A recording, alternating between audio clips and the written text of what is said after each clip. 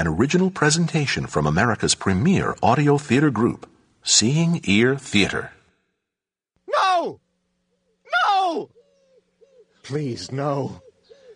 Sleep. Sleep. Sleep.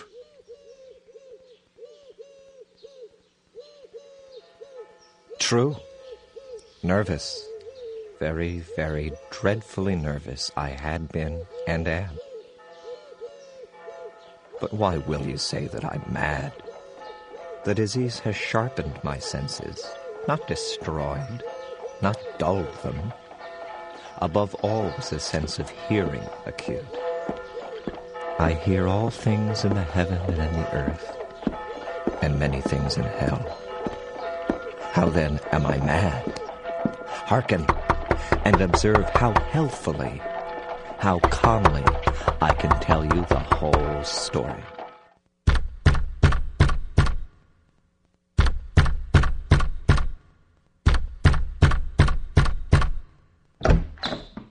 It is impossible to say how first the idea entered my brain, but it did. It most certainly did enter my brain. Once conceived, it haunted me day and night. Object there was none. Passion there was none. I loved the old man. He had never wronged me. He had never given me insult. For his gold I had no desire. I think it was his eye. Yes, it was this. One of his eyes resembled that of a vulture. A pale blue eye with a film over it. Whenever it fell upon me, my blood ran cold. And so by degrees, very gradually, I made up my mind to take the life of the old man, and thus rid myself of the eye forever. Now this is the point. You fancy me mad. Madmen know nothing. But you should have seen me. You should have seen how wisely I proceeded, with what caution, with what foresight, with what dissimulation I went to work. I was never kinder to the old man than during the whole week before I killed him. But still, on our walks, I couldn't look at him. I couldn't, not in that face, that eye. I had to turn from him, distract him, but the eye grabbed me all the same, had a hold on me. So every morning I walked with him and withstood the eye, and every night, about midnight, I turned the latch of his door and opened it. Oh, so gently. And then, when I'd made an opening sufficient for my head, I put in a dark lantern, all closed, so that no light shone out, and then I thrust in my head. Oh, you would have laughed to see how cunningly I thrust it in. I moved it slowly, very, very slowly, so that I might not disturb the old man's sleep. It took me an hour to place my whole head within the opening, so far that I could see him as he lay upon his bed. Ha! Would a madman have been so wise as this? And then, when my head was well into the room, I undid the lantern cautiously. Oh, so cautiously, cautiously, for the hinges creaked. I undid it just so much that a single thin ray fell upon the vulture eye. And this I did for 7 long nights, every night just at midnight. But I found the eye always closed, and so it was impossible to do the work. For it was not the old man who vexed me, but his evil eye. And every morning when the day broke, I went boldly into the chamber and spoke courageously to him, calling him by name in a hearty tone, beckoning him for a walk, and inquiring how he had passed the night. Upon the 8th night, I was more than usually cautious in opening the door. A watch's minute hand moves more quickly than did mine. Never before that night had I felt the extent of my powers, of my sagacity. I could scarcely contain my feelings of triumph. To think that there I was, opening the door, little by little, and he not even to dream of my secret deeds or thoughts. I fairly chuckled at the idea, and perhaps he heard me, for he moved on the bed suddenly, as if startled. Now you may think that I drew back, but no. His room was as black as pitch, with a thick darkness, and so I knew that he could not see the opening of the door, and I kept pushing it on, steadily, steadily. I had my head in, and was about to open the lantern, when my thumb slipped upon the tin fastening, and the old man sprang up in the bed, crying out. I kept quite still and said nothing. For a whole hour I did not move a muscle, and in the meantime I did not hear him lie down. He was still sitting up in the bed, listening, just as I have done, night after night, hearkening to the death watches in the wall. Presently I heard a slight groan, and I knew it was the groan of mortal terror. It was not a groan of pain or of grief. Oh no, it was the low, stifled sound that arises from the bottom of the soul when overcharged with awe. I knew the sound well. Many a night, just at midnight, when all the world slept, it has welled up from my own bosom, deepening, with its dreadful echo, the terrors that distracted me. I say I knew it well. I knew what the old man felt, and pitied him, although I chuckled at heart.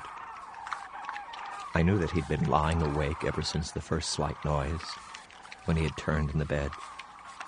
His fears had been ever since growing upon him. He had been trying to fancy them causeless, but could not.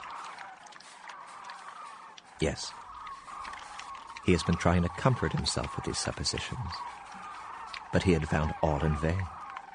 All in vain. Because death, in approaching him, had stalked with his black shadow before him and enveloped the victim. And it was the mournful influence of the unperceived shadow that caused him to feel, although he neither saw nor heard, to feel the presence of my head within the room. When I'd waited a long time, very patiently, without hearing him lie down, I resolved to open a very, very little crevice in the lantern. So I opened it. You cannot imagine how stealthily. Until at length a single dim ray, like the thread of the spider, shot from out the crevice and full upon the vulture eye. It was open. Wide, wide open. And I grew furious as I gazed upon it.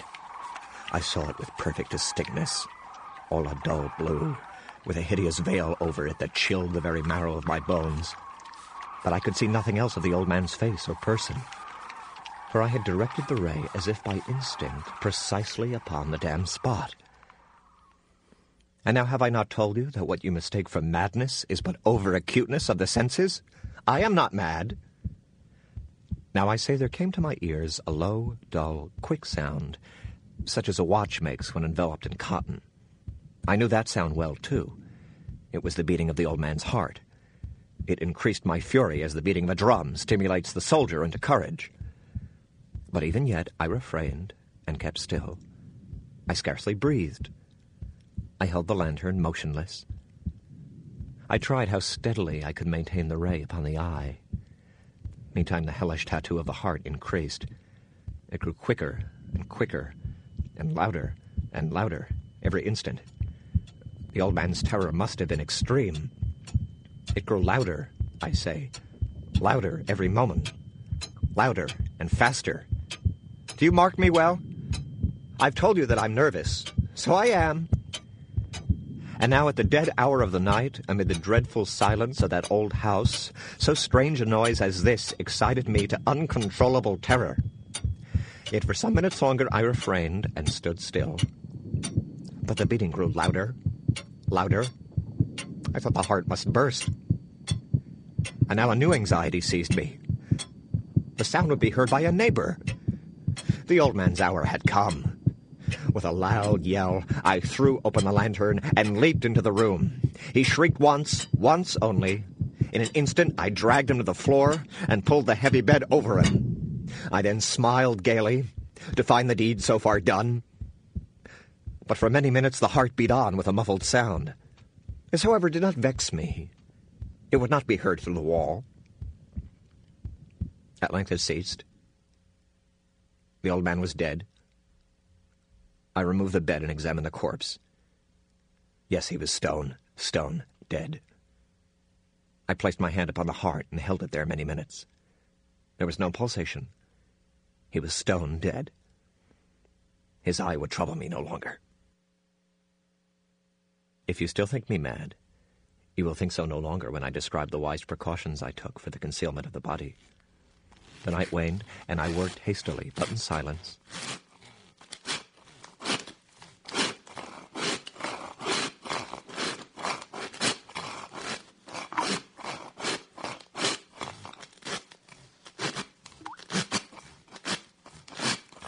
I then took up 3 planks from the flooring of the chamber and deposited all between the scantlings. I then replaced the boards so cleverly, so cunningly, that no human eye, not even his, could have detected anything wrong. There was nothing to wash out, no stain of any kind, no blood spot whatever. I'd been too worried for that. A tub had caught all. Ha ha!